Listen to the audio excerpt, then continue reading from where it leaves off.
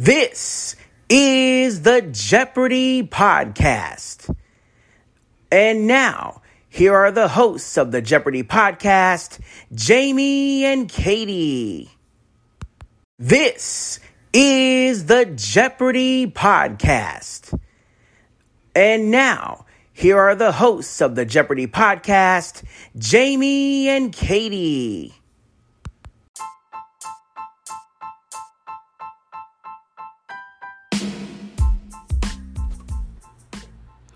Hello everyone, this is the Evil Chocolate Cookie bringing you the second of our flashbacks today. I'm a few minutes later than I thought I'd be because I lost track of the clock. But we're here at any rate, and this is, of course, the 8th game in this awesomely impressive winning streak. You folks are going to get tired of Ken Jennings by the time we're done with this. But I like Ken Jennings, so I'm not going to complain because Ken Jennings.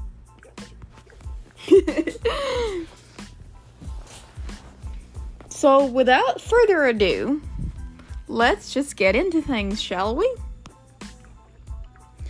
And we'll start doing that by meeting our contestants. This time around, we had Ethan, Al, and of course, Ken. And this was an interesting one,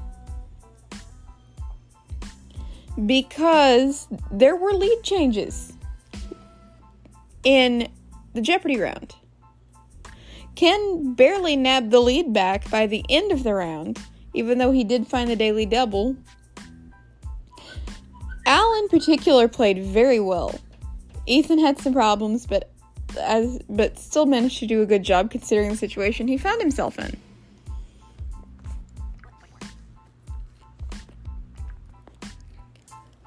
But Ken landed all of the daily doubles actually today and got them all right. So, yay!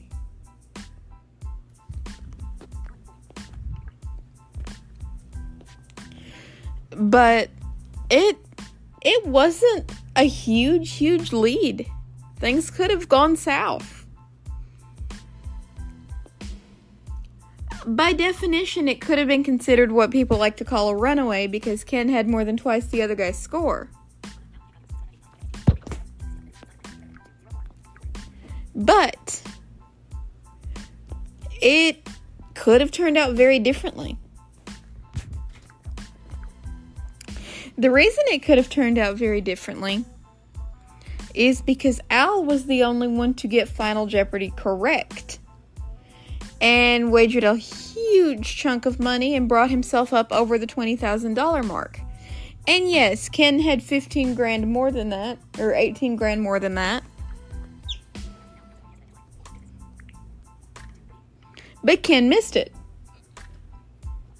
And had Ken not made had Ken made too big of a wager and not made the small wager that he made, yeah, Ken's reign would have stopped at 7 wins. But Ken's not an idiot. Ken wasn't an idiot even then. So Ken makes a very small but very confusing wager and still manages to take the game.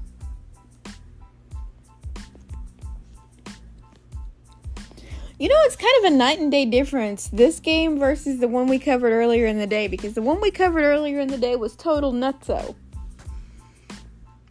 Because Ken grabbed it and decided to circumnavigate the universe with it. This one was total nutso because it was so intense. Poor Ethan had a rough time out of it, but he still did a good job considering he was up against 2 lightning bolts. I'm telling you, if they ever do a second chance and they bring back people from a long time ago, Al would be another good contender. Because of just how well he played.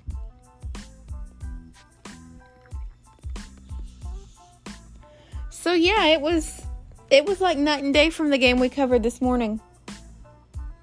I like this being able to spread them out a little bit, and it gives me a break so I'm not sitting here recording for an hour and a half, or prepping to record for an hour and a half constantly. I'm like, oh my god. Because I'm putting out 4 of these a day, and that doesn't even count all the other stuff that I do. If I want to put something out on my other podcast, that's another episode. I'm doing a YouTube live stream tomorrow that is also going to require the use of my vocal cords. As you folks know, I have a radio show on Saturdays for 3 hours that's also going to require the use of my vocal cords. So if I end up with a sore throat, I think we'll all know why. Because I'm working my voice like crazy right now. So there's that. But we're off topic. And I just want to let you know that if I start sounding like crap, that's why.